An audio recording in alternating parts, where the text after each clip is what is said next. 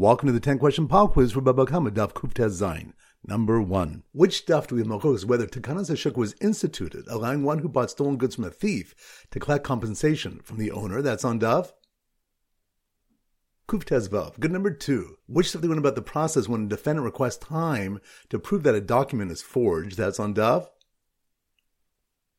Kuf Yud Beis. Good. Number 3. Which daf do we learn that when bandits accept ransom from people in a caravan, they calculate the members' contributions to the ransom by the amount of money they're each carrying? That's on daf Kuftez Zayin. Good. Number 5. Which of the one that since the caravan is called an asham, a gazan is not yotzi returning payment if he returns it at night? That's on daf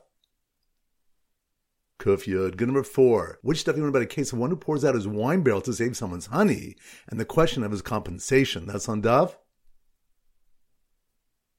Kuftez Vav. Good. Number 6. Which stuff do you discuss what the din is when a gazan gave the asham to the first mishmar of Yoriv and the money to the second mishmar of Yedaya? That's on daf Kuf Yud Aleph. Good. Number 7. Which stuff you learn if someone showed someone else's fields to agents of the king who are seeking property to seize, causing them to confiscate it, he's liable to pay? That's on daf Kuftez Zayin. Good. Number 8. Which stuff you learn that one cannot exchange change from a customs collector who collects without limit? That's on daf